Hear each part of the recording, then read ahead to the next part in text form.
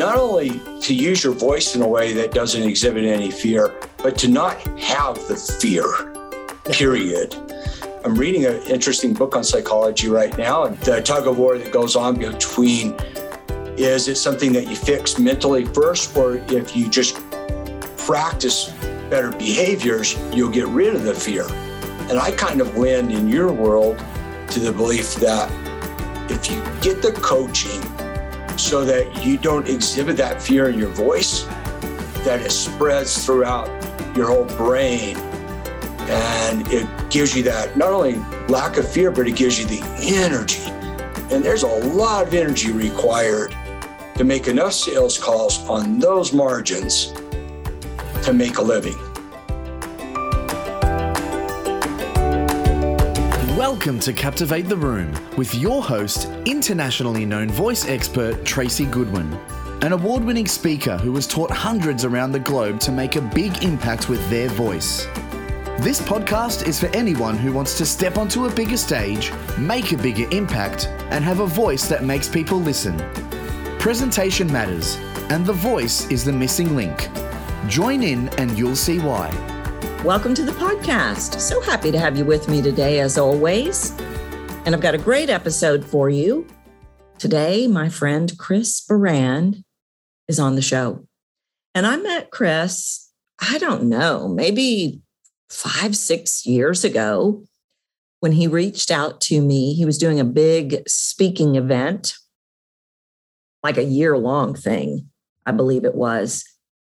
And I had the opportunity to work with him. And one of the things that I recognized right away from Chris was that he got the gist of what I was doing here, which I always love when people in the professional space, especially, get what I'm doing here, because it is a little different. It's not typical business coaching. It's not typical speaker coaching. It's not typical voice coaching. And so I worked with him, and I think then he came back and we worked on something else. I don't remember. But anyway, he and I have really had some amazing conversations over the years. He has connected me to so many wonderful, wonderful companies where I have been able to come in and do psychology of the voice work. He's had me speak at his events. He is truly the most knowledgeable person you could ever meet in insurance, especially in E&O insurance. And we don't even get around to that today. We had such a great conversation. I can't wait for you to hear it. We did not even touch on E&O, which is, I'm pretty sure he's the most knowledgeable expert in this area, but he's been doing insurance as long as I've been doing voice.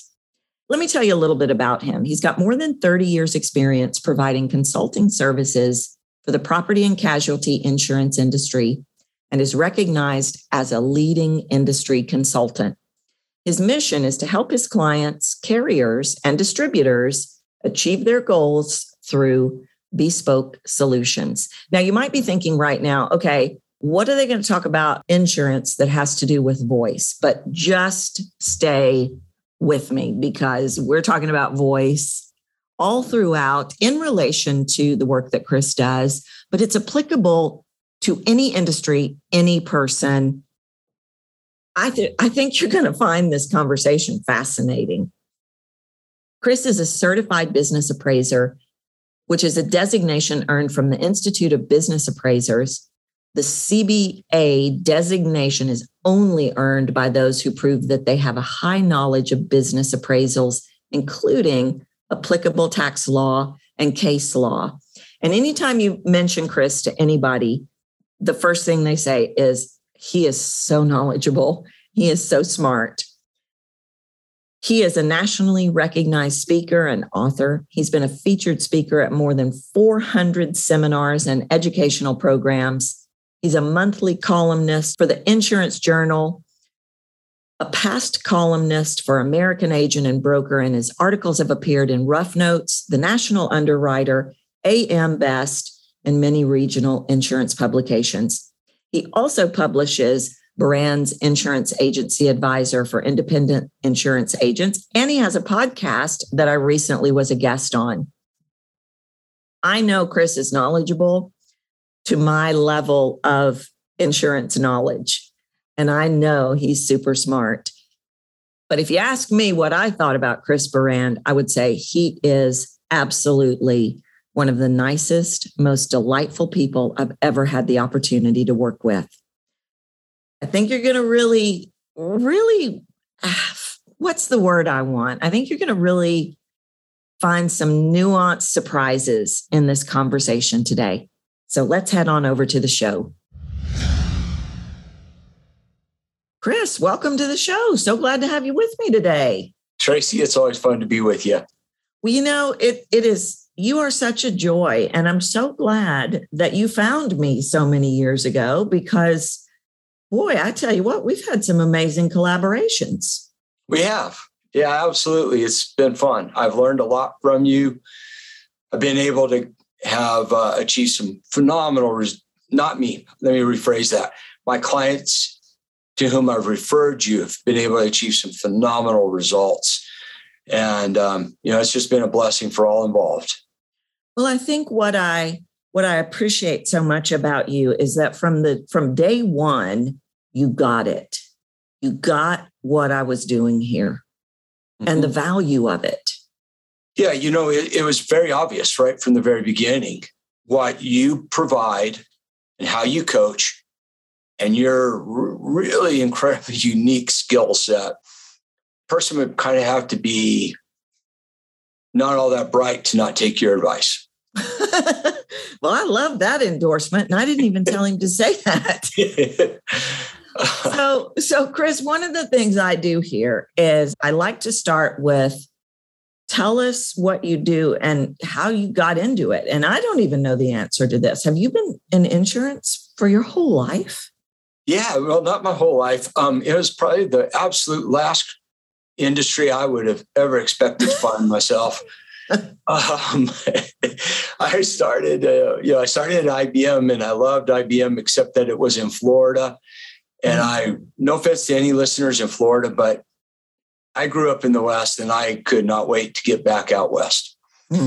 All that flat land drove me just bonkers.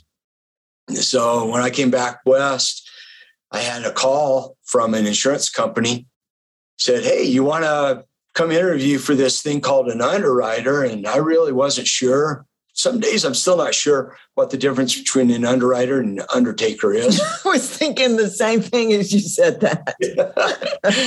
Yeah. And it sounded like a pretty interesting job, the way they had framed it. And it turned out to be really interesting. And I learned that I had skills that I did not know I possessed. The people running the company were pretty much nut jobs. And I mean, not like bad, like nuts. Like, I don't know how they got to their positions at the very, very top of the company. That part of the company no longer exists because of, I always attribute it to somebody had a bad dream and failed to consult anybody as to whether the dream had any basis in reality. They just went with the dream that said there was no future in P&C insurance, so we're going to shut it down. They didn't even bother to sell it. They just shut it down. Wow. And so a few things came together along with my master's. And it's like, I really believe that I can make a difference in the lives of people that own insurance agencies. And so with a hope and a prayer and a supportive wife, I started my consulting career at a way too young age. And it's worked out pretty well so far. I've been doing this now for probably close to 30 years. Wow. So you started your own company pretty early then, right after that first place. I did. Yeah, it was crazy to do it. There was no basis in reality for, if you look at a resume for doing it. But I did a lot of research and I did a lot of checking out. And I also had some skills that I recognized nobody else in the industry possessed at the time. And I was going to be able to use that as my leverage to get started. And that's what worked. It was without those things, the rest probably wouldn't have been feasible, especially at that young of an age, because it's crazy to think that a 28-year-old is going to come in and tell a 55-year-old how to run their business better. I don't care if you're at McKinsey or you're just little old me.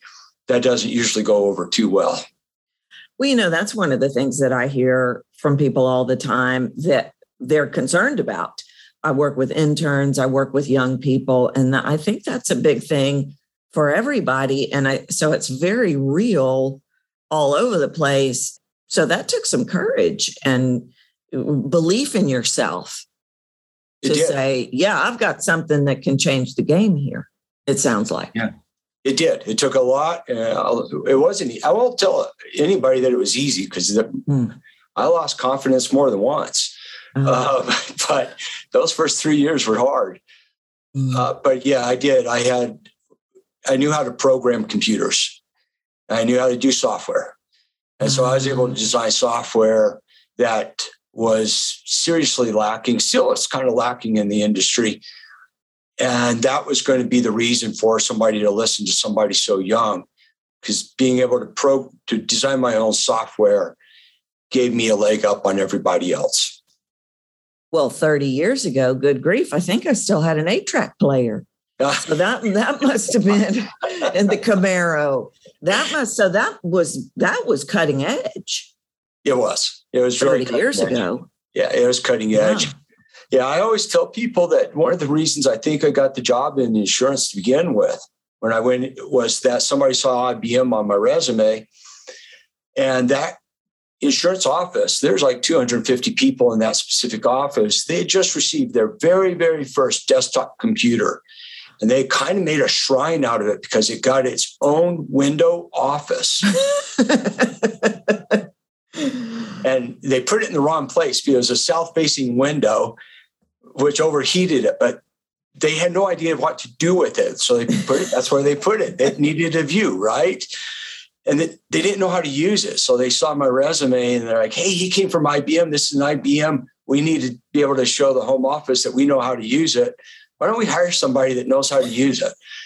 I'm not sure there was any other logic to hire me at the time. But yeah, I was able to come in and show them how to use it and do some things with it that they probably wouldn't have been able to ever figure out, because they were insurance people then. And there's actually a new book out that I just got last week called From Stone Tablets to Satellites.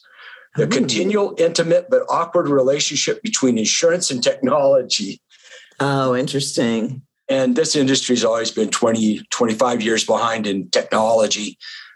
So, so I was way ahead of everybody else just because I'd been at IBM, not because I was any better or smarter. Yeah.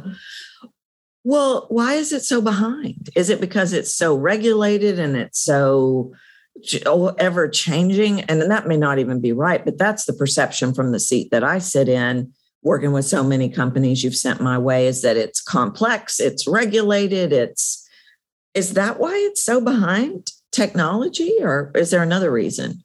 It's behind for a number of reasons. One of the reasons, it's a pretty interesting reason, is that insurance companies were actually some of the very first corporations to adopt high quality technology back in the very early 60s. Oh, wow. The problem was that they continued to build onto that technology. And so now to use current technology is such a stretch with what they've built, and making that transition is extremely expensive and extremely painful. So rather than make the conversion, they just keep holding on, and it just puts them further and further and further and further behind. So it's become just a massive stumbling block on so many levels in this industry. They can't, frankly, some of the carriers out there cannot even do the kind of data analysis that a startup company could do today, because the systems are just that poor. We do loss run analysis for some of our clients. The carriers can't even provide loss runs that are any better than I was looking at 30 years ago. Oh, wow. And so I think it's always kind of an interesting thing when I read headlines, they're doing all this with technology. It's like, you're in the business of covering losses. 70% of every dollar you make goes to pay claims, and you can't run a decent loss report, one that's really got the full details that are required. This is kind of a joke, isn't it? But I don't think they get it, the joke. And if we've got to improve. There's no two ways about it. We have to improve. So part of that's the changing of the industry as a whole, which probably bore your audience to death if I went into all those details. But the other part is a cultural issue, Tracy, and it goes to what you talk about in the way that you coach people. This industry has a lot to do with let's do things by the gut. On so many different levels that it's almost like it's adverse to technology in so many different ways. And I'll give you a really great example of this. So you brought up regulatory systems. From a regulatory perspective, all insurance rates for what are called admitted markets are supposed to be based on actuarial analysis tables, et cetera. And it's kind of a running joke at higher levels of how many times CEOs of carriers have gone, there's no way the actuaries are right. I'm just going to go with my gut and I'm going to choose these rates. Okay.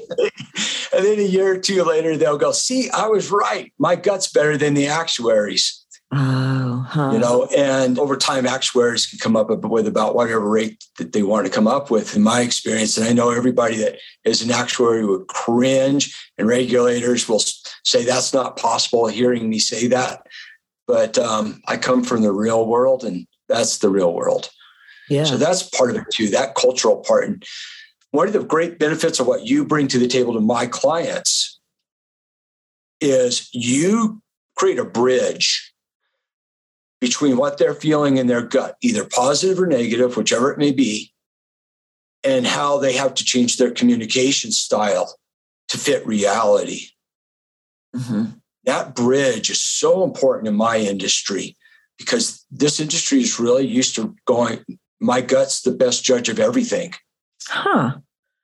That is fascinating. I don't even know if I realized that. Yeah. That's oil and vinegar. Mm-hmm. I mean, or oil and water, right? Mm-hmm. But wow, that's very interesting. And I bet the listeners are thinking, I bet this is blowing the listener's mind because, and I know you know this, but, or maybe it becomes the question, why do people dread insurance so much? Why? Because what I hear you saying goes against the grain of what the layman believes. Mm-hmm. Yeah. Well, the only people that ever want to buy insurance are those about to commit arson. Oh, wow. Or suicide, murder, horrible things, right? They're the only ones that really ever want to buy insurance. So there's a dread from that perspective alone. They would rather just avoid having a claim to begin with. So that's part of it. Part of it is that people really don't realize how marginally profitable the insurance industry is. I specialize more on the property and casualty side. On the property and casualty side, over the last 20 years, out of every premium dollar paid, insurance companies have averaged like 1 to 2 pennies of underwriting profit. All of their money that they really make is off investment income. So that between paying salaries and paying claims and paying expenses, they literally make 1 to 2 pennies per dollar on the actual insurance product. And so it seems like you pay a ton of money, and oftentimes you do, but it's simply because there are that many losses, that many claims. Well, and that's exactly where I wanted you to go, because I think that's a big misconception. At least I hear that from the people that I coach that are agents or producers, or that a lot of the pushback is, well, that's a waste of money. I spend all this money for nothing. And I think that we have this, I think a lot of people potentially have this delusion that every insurance agent's sitting there getting rich. Yeah. And insurance companies don't, they very low profit margins. Insurance agencies have higher profit margins by and large. But still, I mean, if you think about it on, if you're in insurance sales, if the policy costs $1,000, the insurance agent on say a personal auto policy or homeowner's policy, the insurance agency as a whole, they're making maybe about $120 to $140 out of that $1,000. Wow. And out of that, if they're the salesperson, they are making probably about $40 out of that. So that's not a lot of money. It's just not a lot of money. No. So it's a ton of work for the money that they make. It really is. The other misconception that I'd like to maybe use this as an educational opportunity. Yeah, for sure. And this is a problem because of the complexity of insurance, but also because of the massive advertising that exists, advertising that insurance is a commodity. Insurance is never supposed to be a commodity, and consumers, anybody listening to this podcast, would benefit if they no longer view insurance as a commodity and view it instead as, this is a way I'm protecting my balance sheet. This is the way I'm protecting my life savings. This is the way I'm protecting my corporation from potential bankruptcy, because that's what insurance is actually designed to do. A lot of people buy insurance because in order to drive a car, the state makes you have insurance. If you're a contractor, you have to show certificates of insurance in order to get a job, on and on and on. If you're a doctor, you have to have medical malpractice insurance in order to practice. So on and on and on. So that's one of the misconceptions is, well, insurance is just, I have to buy this stuff so that I can actually have a license or to get the next job or whatever it is. But insurance was designed originally, and it's still the case today. It's just that everybody has a misconception, it seems like, that it's to protect the balance sheet. So that if your house burns down, Tracy, and it's a covered loss, you will get the same house as soon as it can be rebuilt. And your financial loss for that entire fire might be $500 in deductibles. The whole goal of insurance is to provide that safety net in the case something really horrible goes wrong in your life or for your business. Somebody sues your business for who knows what reason. One of the more fun parts of the insurance industry is hearing all the absolutely crazy claims that occur to the point where you can never make them up. And you see people sue for the weirdest stuff. No basis at all for the suits, except in their delusional minds sometimes, or their plaintiff attorney delusional minds. And here's this great insurance policy that pays all of your attorney's fees to protect Tracy Goodwin's business. Mm-hmm. That's what it's designed for. Mm-hmm. It's not really designed for that proof that you have insurance. It's designed for those really bad deals where something out of the blue comes along that you couldn't predict. And you would probably go bankrupt if it wasn't for a good insurance policy. Well, and I would think, and I do not know, you're the expert for sure. I would think there's way more of that than ever before. And as you were talking about that craziness, I thought about that famous McDonald's coffee lawsuit. I think that opened the door for ridiculous. I'm not minimizing that the person didn't get burned, but I think that gave people an opportunity to think outside of the box and be litigious about things. And that has to, just like the natural disasters, we were talking about natural fires before we started recording. Is there way more of that now than there was, say, 25 years ago? It feels like it, or did we just not know about it then because we didn't have cable news? Yeah. Well, it's pretty fascinating, actually. If you take hail claims out of the picture, the number of claims is pretty static. Really? Yeah, the number of insured claims is pretty static. Now that takes some explanation. Because there's a lot of uninsured claims that occur, and that they're uninsured because people look at insurance and go, I never use it. And then in their minds, they don't use it because they haven't had a claim. They're actually using it to protect their balance sheets in a business world. And this is a fact in the business world. If you have loans and things like that, if you didn't have insurance, you'd have to have millions and millions more dollars in cash in the bank in order to get the same jobs, in order to get loans and all that.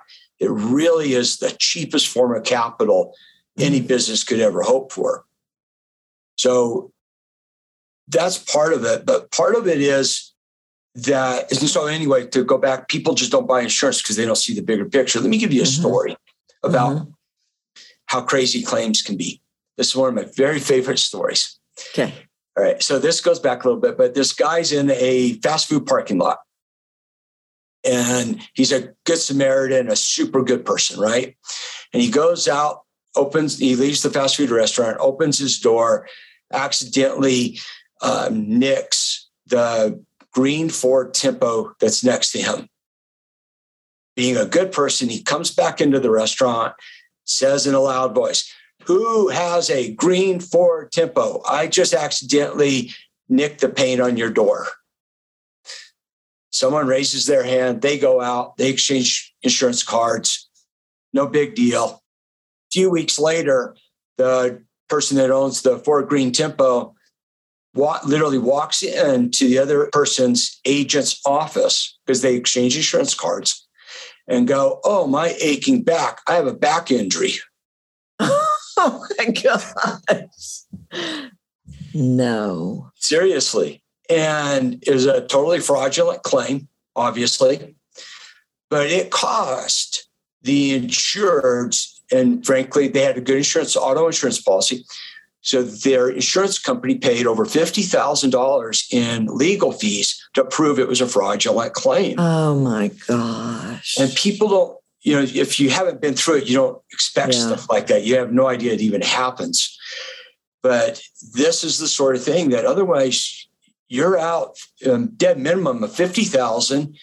Insurance companies can afford to pay for the better lawyers. Maybe you couldn't afford to pay for the better attorneys out of your own pocket. You wouldn't even know who to call.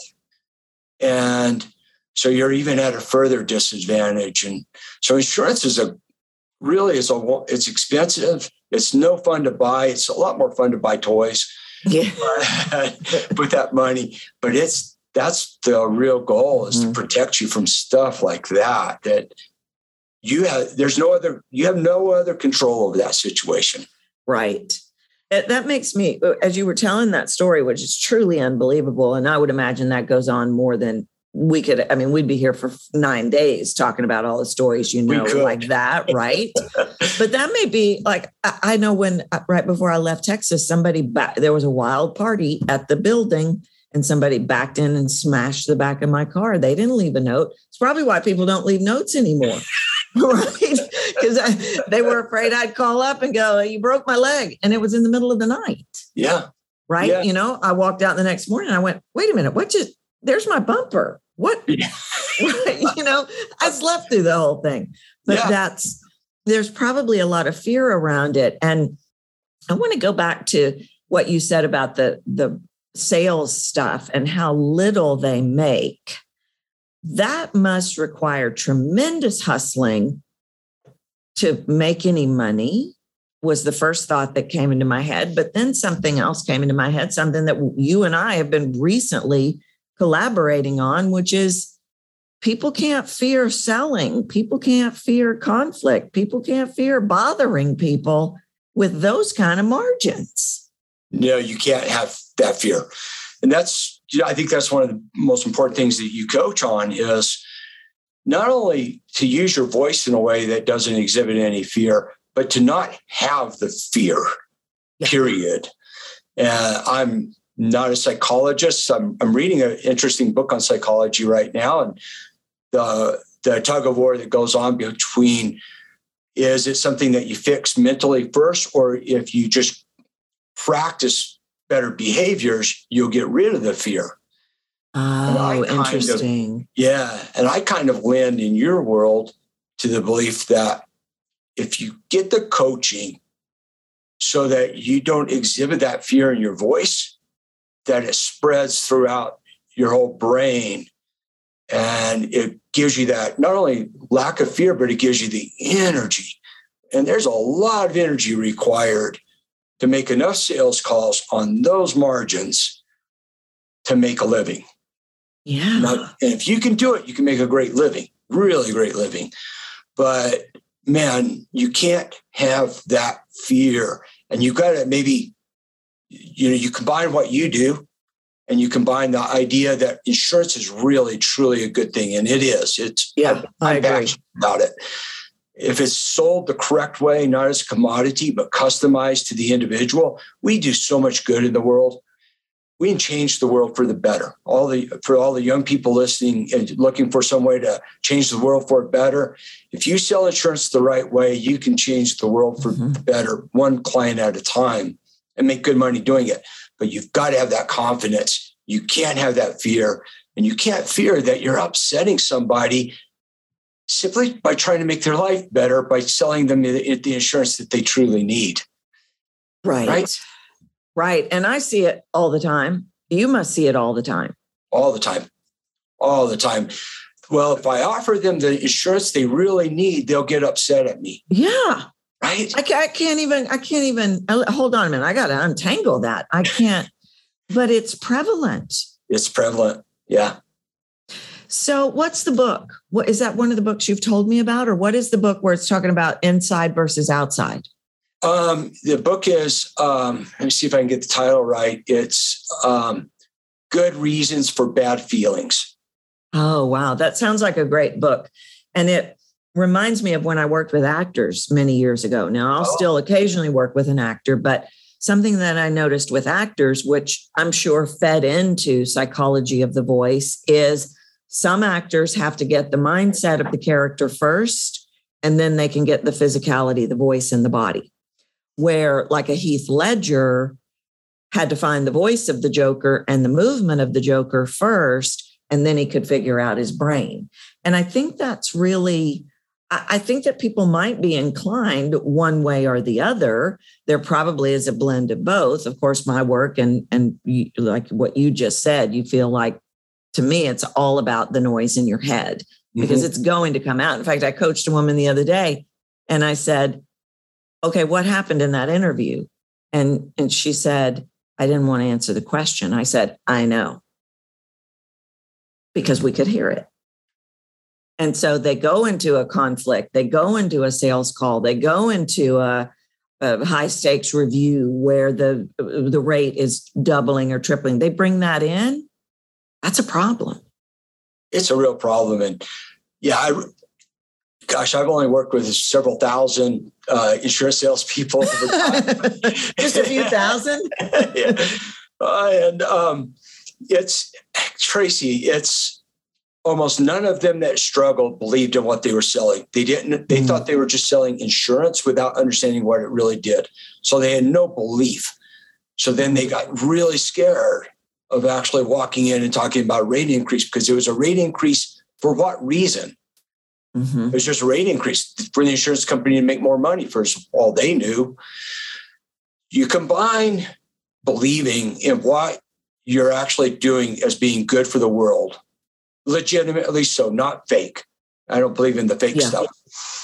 And you take your training where to add on to the confidence, because anytime you believe in what you're doing, you're going to have more confidence and it'll get you over the rough parts.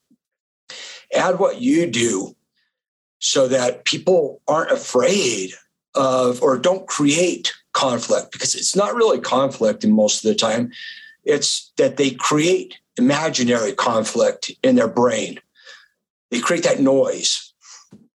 And really, when you're going out to deliver that big rate increase or bad news for your audience that's not in insurance, any kind of bad news, well, why is it bad news? What generated the bad news? And is it something that the client could have controlled, or is it something that's outside of everybody's control? What's the solution? And for you to be able to help that person, regardless of what caused it, you have to have confidence in your solution. If you walk in flat out afraid of whatever they're going to say, what's that say about your confidence in your solution? And what's that say about the value you're actually bringing to the table? Well, and they'll hear it. They will hear it. 100%. They will hear it in your voice. Absolutely, they will. And it's all going down subconsciously. Some of it's going down consciously, but we have to buy in. Mm-hmm. If I'm going to get you to buy into what I'm doing over here, I have to buy in. Uh-huh. And we were talking earlier about the younger people. That's one of the biggest things I see them make the mistake of is, well, I don't know everything. Right. Well, are you going to buy in and be confident when you do? You might be 40 or 50, you got to work from what you have right now. You got to work from what you know right now. What it sounds like you did. You didn't know everything, and you were in the room with people that are double, triple your age. Yes, I got lucky. I've been, I'll tell you, I got lucky on two fronts. One, I started my university career at the very first day at a top-rated university. In some categories, they were rated number one in the world. Oh, wow. And the first day of the orientation, the person said, there's a lot of you in here that won't be here in a year because this university is not for everybody. But hopefully, even if you leave, you will have learned to use whatever information you have at hand and make the best decisions possible. Then the capstone of that was, I think it was just about my last test in my master's program. The finance professor had a question on the test that was not answerable. And his whole goal with it was to see what people could do with the information at hand. And there were people just crying, literally crying, because they didn't have the right information. They didn't have everything they needed to solve the problem. And I was really lucky because maybe it's because I didn't take things serious enough. I don't know.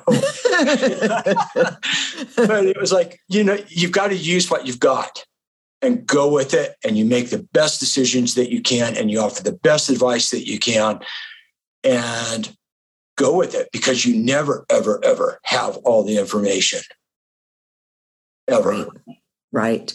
But, I would think that one of your superpowers, and you have many, but I think one of your superpowers is you just can figure stuff out. You work from that place of there is a solution. Yes. I'm going to find it. Correct. I do that. And I don't know that, I think we get so many people, well, I don't know. Okay, well, guess we can't do that. Where your wheels are always turning. You're always learning. You're always teaching new things. You're always finding a new way. I think that's one of the things that people love so much about bringing you in. You're so about the solution. That's a fair statement. I am. I really am. Yeah. And I think this is something that people in any career can use, really, is nothing's ever going to be perfect. Right. The competitive advantage always lies in identifying a solution that everybody else is giving up on the problem to, right? Yeah. So we have a really fun opportunity to go that route. And also, I think that people take that approach, it gives you confidence, right? Because otherwise it's going back to my programming days, it's either a 1 or a 0. In computer language, it's a 1 or a 0. There are no 2s, 3s, 4s, and 5s. So when people look at it and they go, wow, shoot, I don't know the solution. they're a 1 or they're a 0. Huh. Right?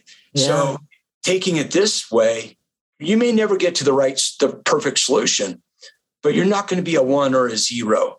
You're going to be closer to the solution, even if it's not perfect.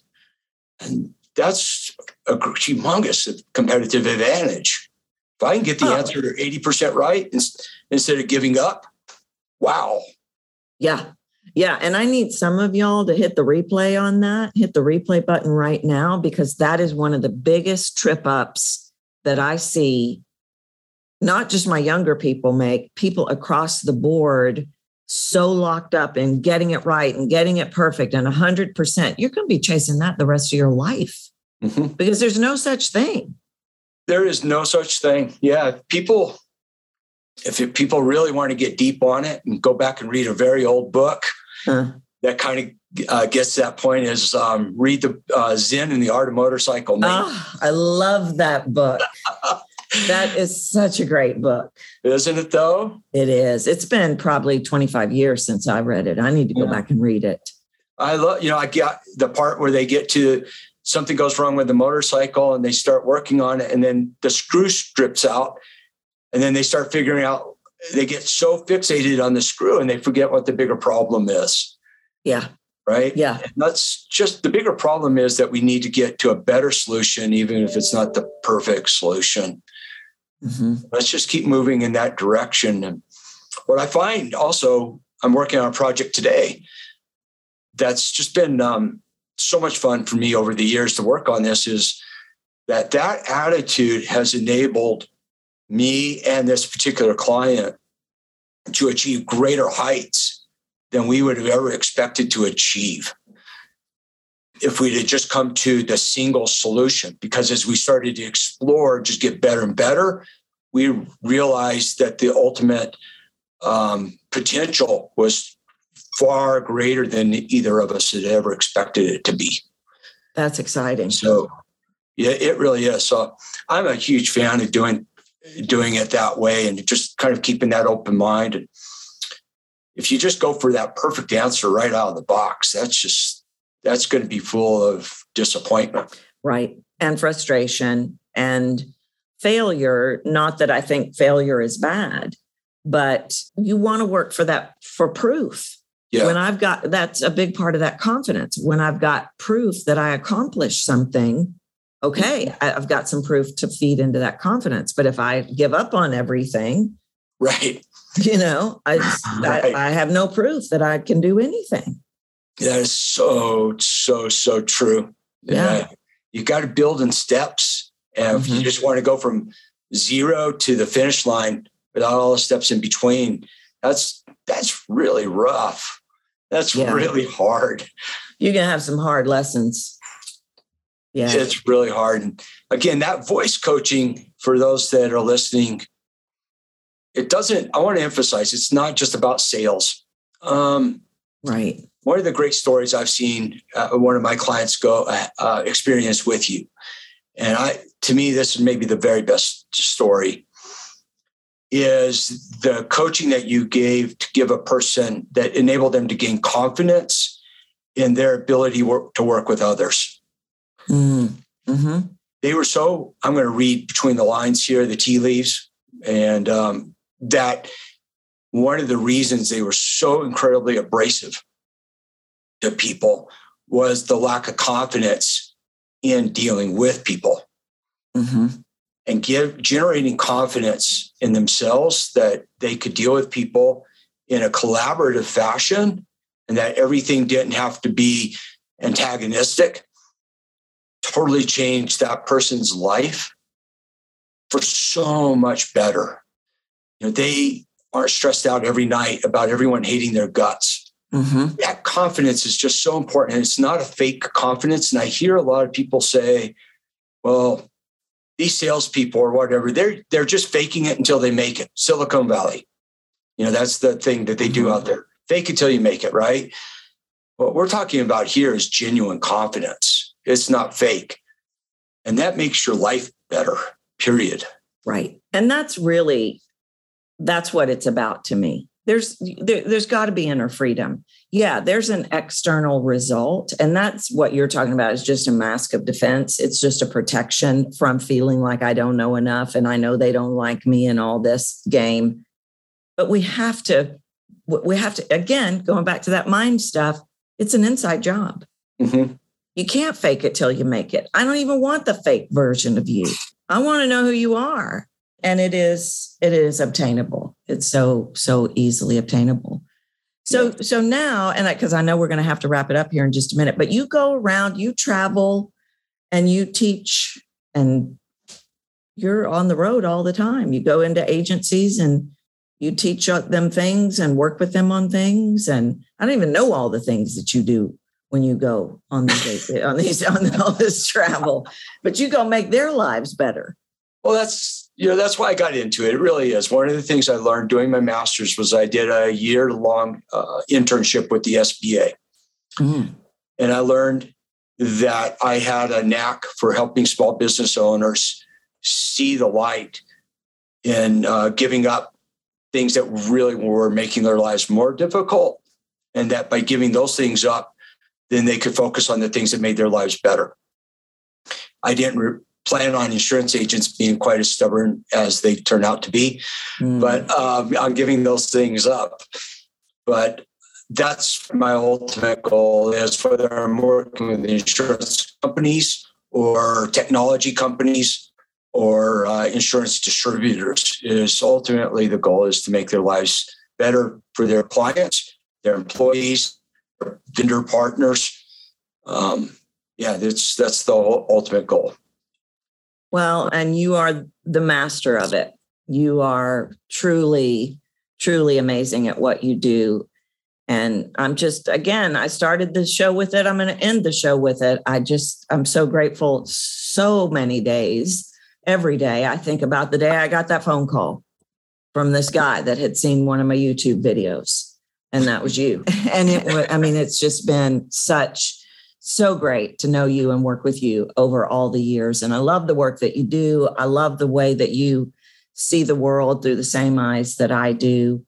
And I know that you have given the listeners so much to think about today. And it's just been great to have you. Thank you. I know how busy you are. So thank you for having the time to come on the show.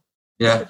Well, thanks for the forum. It's a different bit of a kind of things that I don't usually get the opportunity to talk about, but it's really essential to all of my clients at many different levels. It's just not what they pay me to talk about usually. So thanks for the opportunity. I really enjoyed it. It's always fun to be with you. It's always fun to have a conversation with you. Oh, we can talk. We can figure it out, Chris. You and I can sit around and figure it out. Yeah. Well, thank you so much for being here. And well, listeners, I'm going to put Chris's information in the show notes. If you are an agent, if you know an agent, if you have agents in your family and they want to improve their business, definitely reach out to Chris. But I'm so glad you were with us. And thank you, listeners. You know how much I appreciate you, but I'm going to go ahead and wrap it up. So until I see you next time, you know what to do. Get out there and speak your truth. Just do it beautifully. Thanks for listening to Captivate the Room with Tracy Goodwin.